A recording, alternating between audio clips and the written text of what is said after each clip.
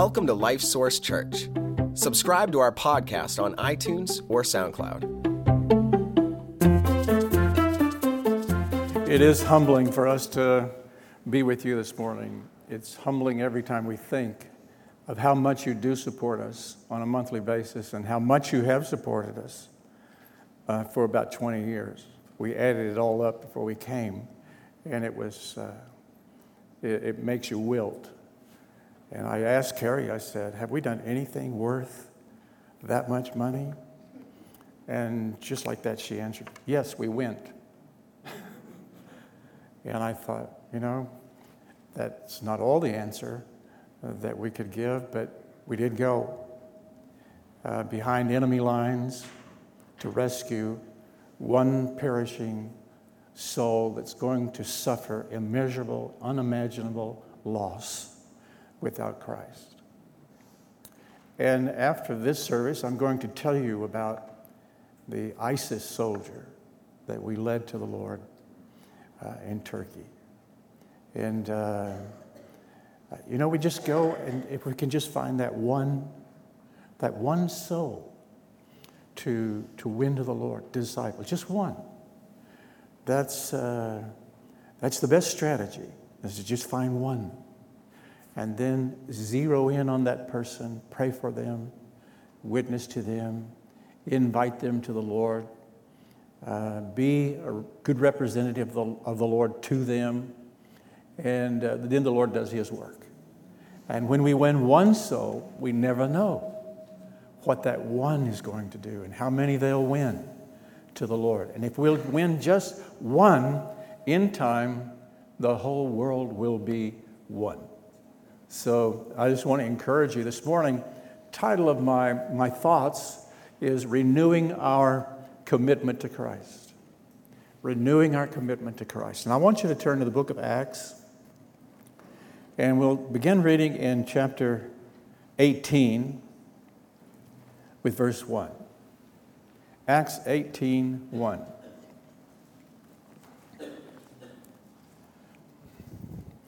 After these things, Paul departed from Athens and came to Corinth, and found a certain Jew named Aquila, born in Pontus, lately come from Italy, with his wife Priscilla, because that Claudius had commanded all Jews to depart from Rome, and came unto them. And because he was of the same craft, he abode with them and wrought, for by their occupation they were tent makers. And he reasoned in the synagogue every Sabbath, and persuaded the Jews and the Greeks. And when Silas and Timothy were come from Macedonia, Paul was pressed in the Spirit and testified to the Jews that Jesus is Christ. And when they opposed themselves and blasphemed, he shook his raiment and said unto them, Your blood be upon your own hands. I am clean. From henceforth I will go to the Gentiles. And he departed thence and entered into a certain man's house named Justus, one that worshipeth God, whose house joined hard to the synagogue. So, in this text, we see Paul the Apostle, after these things, in verse 1, he departed from Athens. He was in Athens. And it's after the things that happened in Athens that we see him recommitting his life to Christ. We see him being pressed in the Spirit to clarify that Jesus is the Christ. And there was something going on in his mind. There's something going on in his heart that caused him to be pressed in the Spirit. And it was after these things in Athens, a brilliant message of Paul the Apostle in Acts chapter 17 that is a whole message in itself. And we don't have time to treat each point, but he starts off with God. And he's in a place where there are God worshipers. They're very religious. They have, as many gods as there are people. And they had altars built for all these gods. They worshiped, they made offerings to these gods on the Athenian Hill in Athens, Greece. I've been there. And the most interesting part about being on the Acropolis, this high hill where the philosophers would go and where the altars of these gods were, is that Paul's message from Acts 17 is inscribed on Mars Hill, on the side of Mars Hill. There it is, his message about God and about Paul introducing them to the God that they had built an altar. They had so many gods and they were so religious and worshiped so many of them, they thought they would build an altar to what they called the unknown God. And it was an altar to the unknown God. They wanted to make sure that they covered all their bases. And so Paul said, the unknown God that you're worshiping, him, he's the one I want to tell you about. And so he told them about God who created every one of us, who gave every one of us life and breath, gives all of us the things that we enjoy in life. He has made of one blood all nations of the earth, so that Iranians and Egyptians, and these are human beings like us. I know that we view some of these people sometimes as enemies, but the Lord Jesus himself said something about the way Christians should treat their enemies. He said for us to love your enemies, bless them which curse you, do good to them that despise you and mistreat you, and pray for them, the Lord Jesus said. That's how Christians are to treat their enemies. And so a lot of people we consider enemies, they're human beings like we are. They're made of one blood. The same blood flows in our veins, flows in theirs. God made us this way. He made the human race so that in a sense we're all brothers and we're all sisters. We're all human beings. And this God has so provided for us. Then he said about God, he said, God is the one who limits them in their habitations. He keeps the nations where they're supposed to be. And no nation is going to break out beyond what God has allowed them to do. So we just need to trust God. I know sometimes governments like ours feel like we need to be the policeman of the world, but there is a greater policeman of the world. There is the God who sets the bounds and limits of their habitation in the book of Acts 17. And God is the one who sets their boundaries, and they can't go beyond what God has set for them. So we just need to trust God to take care of those we're trying to take care of. And just pray to God that if they're getting out of bound, that God will bring them back into bounds. And God does this so that, this is the purpose, so that these men might seek after the God they do not know. And it's a rich message. But at the end of that message, as powerful as it was, and was a very powerful message, he tells them that God has set a day when every one of us human beings are going to stand before God at a judgment seat, and we're going to be judged according to what we have done with His Son, Jesus Christ. In verse 31 of chapter 17, because this God has appointed a day in which He will judge the world in righteousness by that man whom He hath ordained, whereof He hath given assurance unto all men, in that He hath raised Him from the dead. There has been only one prophet raised from the dead, only one human being raised from the dead. That's the Lord Jesus Christ. He was raised from the dead. And that's the center of the Christian message. Christ died for our sins, but He was buried and rose from the dead, and ever lives to make intercession for us, and ever lives to hold our world together, ever lives to keep everything in His power. He said in Matthew 28, all power is given unto me in heaven and in earth. Go ye therefore and make disciples of all nations, because His power is with us, because He arose from the dead and He has the power of life and death. Well, this was a great message that Paul is preaching, verse 32. And when they heard of the resurrection of the dead, some mocked, and others said, we'll hear thee again of this matter. So what happened? They mocked Paul, and they dismissed him. There is no feeling like that. That when you have given a clear presentation of Christ, people make fun of you. Ever happened to you? Where maybe you don't even want to witness because they're going to make fun of me, they're going to make light of what I'm saying, or even worse, what even hurts worse, after a brilliant presentation of Christ, they just dismiss you. Just dismiss you. We'll hear you again of this matter, they said. Just being dismissed. Well, it was after these things. I know Paul is a human being, but he's almost a superhuman being, to us who have read his story and read his letters. But he's just a man. And I think this being mocked and this being dismissed, especially Paul being dismissed, you don't dismiss a man like that without it having some kind of an influence on him. And so he finds a Jew named Aquila and his wife Priscilla. He joins them and he starts working during the week. And he starts preaching on the weekend. Every Sabbath day he goes into the synagogue and he persuades the Jews and the Greeks out of the scriptures. This is his habit. He does this every Sabbath. So during the week, Monday through Saturday, he's working. He's making tents with his hands. And with the money that he makes, he is helping other people. He says that in his letters. And so here he is working, and he's on the weekends or on the Sabbath, not Sunday, but on a Saturday. He is preaching in the synagogue, and he's trying to persuade them by using the Old Testament scriptures that this Jesus that I preach unto you, he is the Christ. He is the promised one. He's the one that all the prophets pointed to.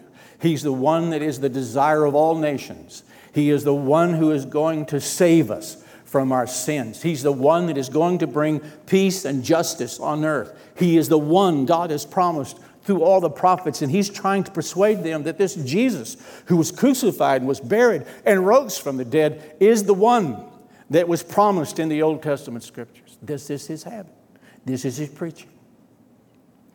But still in his heart, he had been dismissed and he had been mocked, and he was wounded in his heart. And then, notice what happens. And when Silas and Timotheus were come from Macedonia, Paul was pressed in the Spirit. This word press means to be seized by the Spirit. There's other ways that we could say this. All of a sudden, because of the coming of these two men, Silas and Timotheus, all of a sudden Paul switches from working 5-6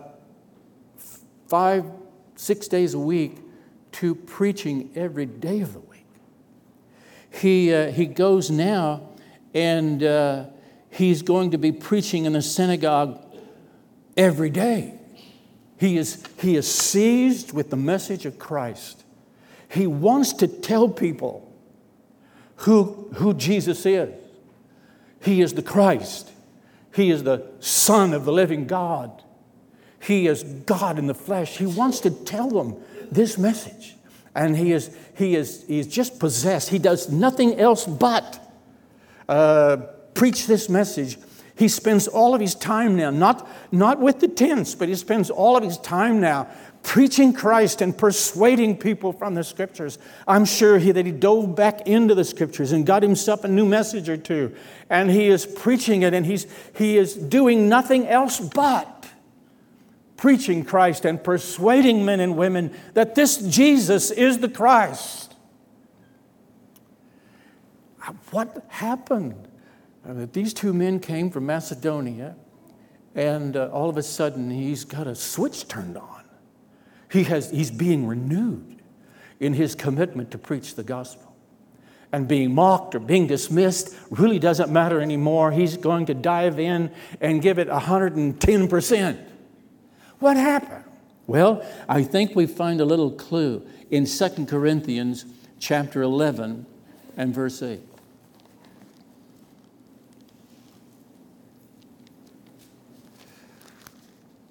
Second Corinthians chapter 11 and verse 8. Paul says to the Corinthians, let's back up with verse 7 and get the flow of thought. Have I committed an offense in abasing myself, that ye might be exalted, because I preach to you the gospel of God freely? Paul had determined that when he preached the gospel in Corinth, he would not take offerings. And he received offerings from other churches, but from the Corinth church, for some reason, and I know there's probably some commentary that will tell you what the reason is if you want to go find it, but for some reason, we're not going to spend any time there. He would not take offerings. And the Corinthians felt slighted. I don't know how that happens, but they felt slighted. And he said, I have robbed other churches, or he means I have taken from other churches to do you service. And when I was present with you and wanted, I was chargeable to no man. For that which was lacking to me, the brethren which came from Macedonia supplied.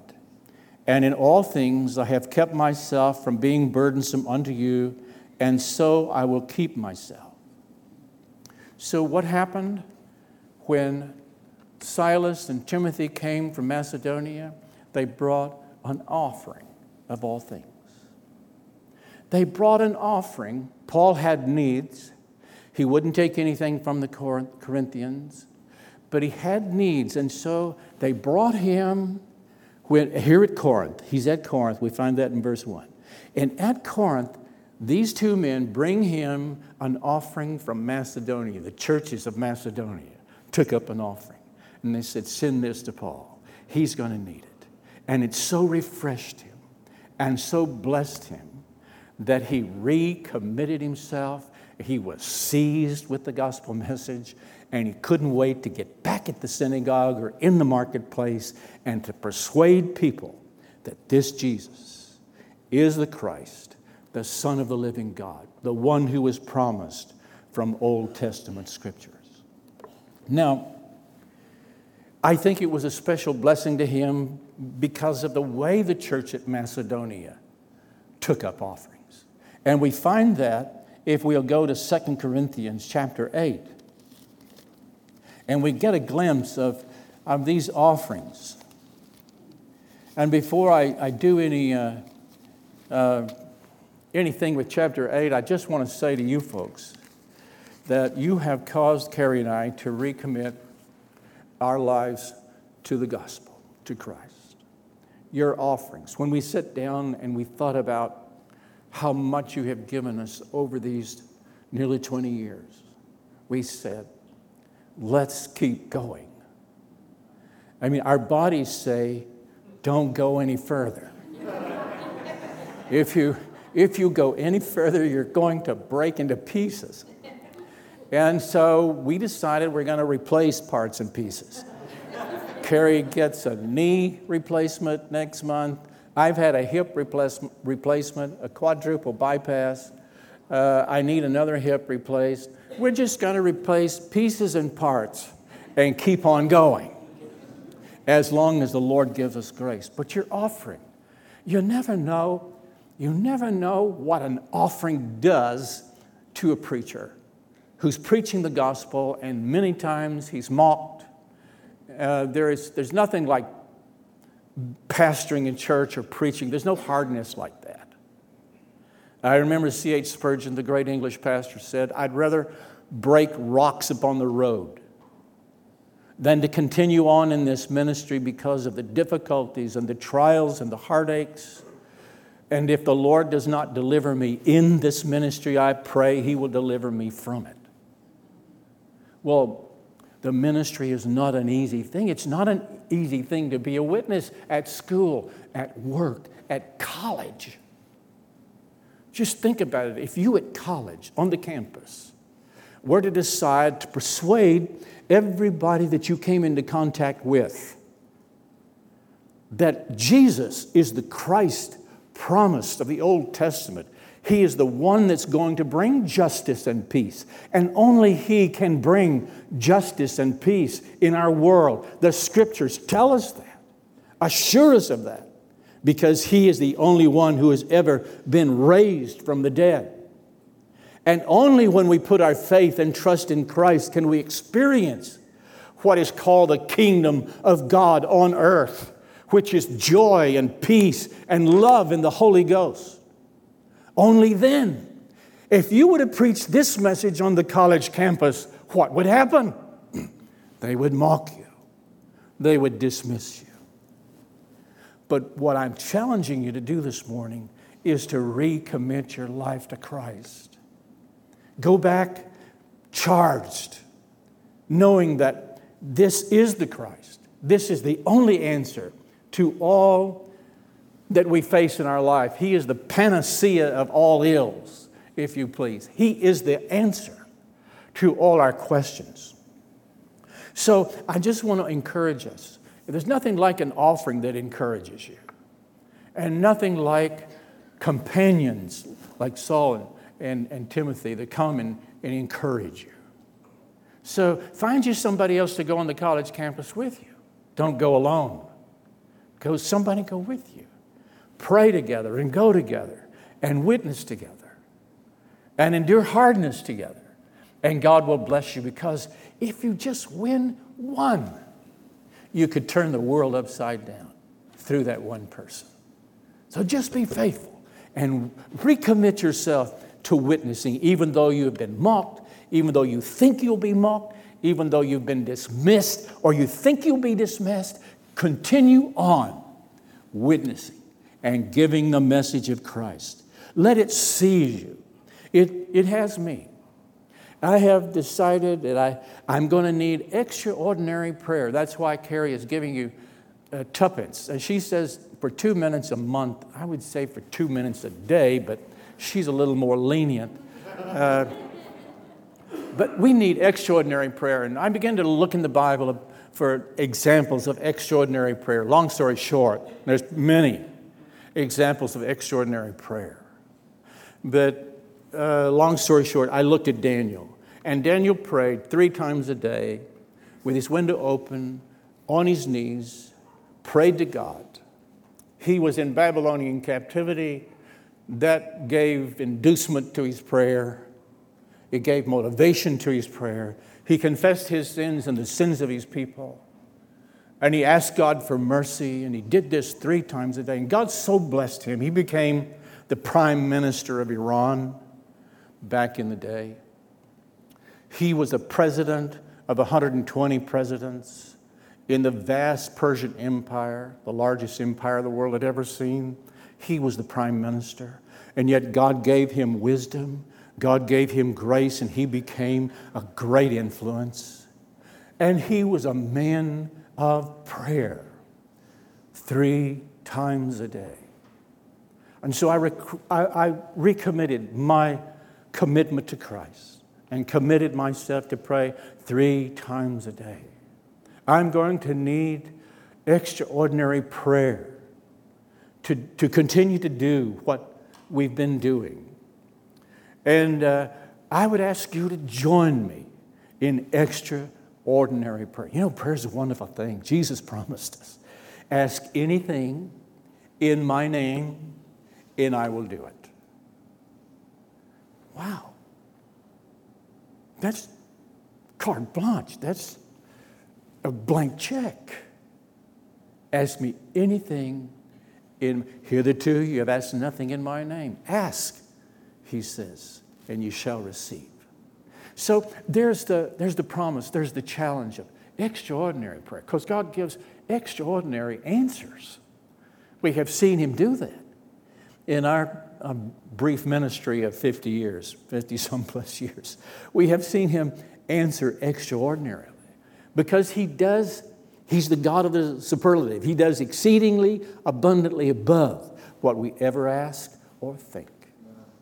And so we can trust Him to answer in extraordinary ways. Well, I could tell you stories about how God answered prayers in extraordinary ways, but my goodness, I'm running out of time. But the Corinthians, these Corinthians, they also had recommitted themselves to giving and to helping to spread the gospel. And the Bible says in 2 Corinthians chapter 8, moreover, brethren, Paul says, we do you to wit or to know, we want you to know about the grace of God bestowed on the churches of Macedonia. Don't you love it when you go to churches that are places where God just pours out His grace on those congregations? It's sort of like holding a moonbeam. You know, you hold it lightly in your hands. You can't control it. You can't manipulate it. You just can admire it. Sit back and watch and just enjoy. And when God pours out His grace upon a people, it's that way. You can't control it. It's just God pouring out His grace upon a church. And He did that for this church, for the churches of Macedonia. How that, the Bible says, in a great trial of affliction, the abundance of their joy and their deep poverty abounded under the riches of their liberality. Now, Paul wastes no modifiers in this verse. I mean, he's telling a story here, but he's dropping some adjectives and some adverbs here, and he's saying they were in not just a trial, but a great trial. They didn't have just joy in serving the Lord. They had abundance of joy. They weren't just in poverty. They were in deep poverty. And it abounded unto the riches of their liberality, for to their power, in other words, to their ability, I bear record, Paul says, yea, and beyond their ability, they were willing of themselves, praying us with much entreaty that we would receive the gift and take upon us the fellowship of the ministering to the saints. So, what is going on here has never gone on before, I don't think, where a church begs a preacher to give an offering. It's usually preachers begging churches to give an offering. Am I right? I don't want to make it sound bad or negative, but I'm just by contrast. The grace of God's poured out upon these people, and what we see here is Paul, I've never seen this. Paul is resisting the offering. He's saying, no, let somebody else give because you're in what kind of poverty? Deep poverty. And you guys are going through great tribulation. No, let somebody else give.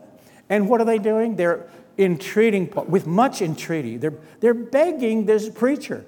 No, Paul, let us give. No, Paul says, no, don't give. They're saying, let us give. Paul says, don't give. You get the point? You get the gist of the story, what's going on here? But they're begging to give so they can fellowship in the ministering to the saints. And this they did not as we hoped, but first gave their own selves to the Lord and unto us by the will of God. Here's what they're saying. Whatever is the will of God for our lives, we give ourselves. Paul, just put the offering plate down here on the floor and we want to step in it. Because first of all, we're going to give ourselves to you. If you need somebody to go with you, to cook your meals, to wash your laundry, whatever you need, we're going to give ourselves first to you. Whatever the will of God is, we give ourselves. Now that's the secret, really, of giving missions offerings.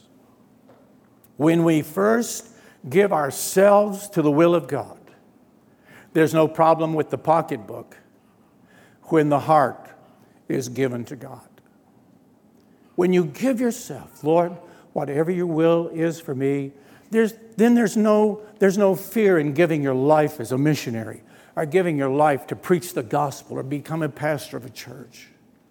To wholly give yourself over to Christ and His ministry and to the spread of the gospel and persuading people to believe in Him. There's no reservations when you first give yourself, when you recommit. your life to Christ. Say, Lord, I don't know what you want to do with my life. I don't know what the will of God for me is where I live, but I want to give you myself. I want to give you my heart. I want to give you my time. I want to give you my talent. I want to give you my treasure. I keep nothing back, Lord. No reserves. I'm yours. Then, when God speaks to your heart and He said, I want you to go and witness to your neighbor. I want you to go and witness on the campus. I want you to witness in high school. I want you to carry your Bible to high school and be a witness. I want you to do this or that, or I want you to give an offering. There's no hesitation on our part. We've already given ourselves away. Let the world go by. That's what Paul did here. When the Bible says he was pressed in the Spirit, that is what is happening. He is recommitting himself. And maybe this offering kind of prompted him to take courage. But I think it was also the Spirit of God, too, speaking to his heart. And he realized we need to ratchet up our ministry. We need to step it up a bit. We need to be on fire for God. We need to be witnessing. We need to be winning people to Christ. We need to be discipling the nations because our commander has ordered us. I read a little excerpt of Private Ryan. I liked it. I wrote it down. I can't remember it for the life of me. But it goes like this. 5 men were given orders to go on a dangerous mission behind enemy lines, to rescue one and bring him back home to a grieving mother who is experiencing unimaginable loss in the loss of 3 other brothers. Make a great message. It is a great message. And you and I have been given orders to go on a dangerous journey behind enemy lines and to rescue one who is suffering unimaginable loss. There is no loss like losing your soul. What if you gain the whole world and lose your own soul? What have you gained? And people are suffering unimaginable loss without Christ. And you and I need to go into the battle. We need to go on the front lines. We need to go behind the enemy lines and rescue the perishing. This is what God is calling us to do. Well, this is what these Macedonians did. They gave themselves. They recommitted their hearts to Christ, and they begged the preacher to take their offering and to minister to the saints in Jerusalem who were starving and who were in great affliction. So, beloved, this morning, to sum it all up, God's given us a message. He has given us a mission. And He's given us the might, the power to go into all the world and preach the gospel, proclaim the gospel to every creature. And I want to tell you that there are people that are waiting for your message. There are people who want to hear this message. But how shall they hear? How shall they accept Christ if they've never heard about Him? How shall they believe on Him in whom they've not heard? How shall they hear without a preacher? How shall they preach except they be sent? And so I challenge you this morning, recommit your life to Christ. Give Him everything. Let yourself be pressed in the Spirit. Recommit yourself and give yourself wholly to the proclamation of the gospel at your school, on the job, in your family, with your friends. Make it your main job. Make it the thing that consumes all your thoughts, all your time, everything you do. And God will bless it. And there'll be souls saved. Even in Athens, there were some who trusted Christ. Even though Paul was mocked and he was dismissed, there were some that believed. And when you're mocked and when you're dismissed, there'll be one or two or three that will believe. So be faithful. Now, some of you, I want to say in closing, and I want to say it by way of challenge, you have never really committed all of yourself, all of your life, all that you have to Christ in the first place. You have never really, you accepted the Lord to be your Savior, but you never really became a disciple yourself. Living for the Lord, giving to the Lord, serving the Lord, being in the Lord's house, being faithful to the Lord has not been part of your lifestyle. I want to encourage you. There is no life so full of joy, excitement, adventure, and fulfillment as living for Christ. I remember being in a village of Iran. Among the Kurdish villagers, we lived in a mud house. I drove an old broken down Jeep. And I remember having to leave that village. Our term was up, and we were driving away in that Jeep, and I pulled over the side of the road. And I said, oh God, I don't know what these Kurds are going to do when we leave. There won't be anybody to tell them about Jesus. I remember about a man way out in the hills. He was 90-something years of age in our country, and he never heard of Muhammad. He never heard of Jesus. But when I told him about Jesus, he said, yes, I would like to receive him as my Savior. And that old 90-old, toothless old man received the Lord. I'm going to see him in heaven one of these. Now that's worth it. When you give your life away to Christ and you are pressed in the Spirit to present the gospel to the ends of the earth, God will bless, give you joy, give you peace, bless your life and your heart, your kids, your grandkids. God will bless you and use you. Let's pray. Our Father, we come to you to thank you in Jesus' name for your word. Thank you for the Lord Jesus, who has saved us, given us the hope of heaven, cleaned up our lives, kept us from going to prison, changed us, given us hope and joy, and so many blessings, innumerable. We don't thank you enough for all the blessings you give us. But thank you for what you've done. Help us, Lord, to realize the need for our recommitment to Christ, that we might be total abandon to the Great Commission, to the Christ of the Great Commission. Bless us, we pray. Thank you for your blessings. Thank you, Lord, for this church that has so blessed us with great offerings, so encouraged us. And they have a share, a big share in all that you've allowed us to do. We thank you for them. And I pray that you'll bless them for it. Bless the pastor and his wife. Bless Dave and Brenda. Bless them, Lord, and use them mightily in this place, but not just them, but every member, even the least member of the church. Help them to recommit to Christ. They've never committed to give their heart and mind and life to you so that you can bless them and so that Christ can be known,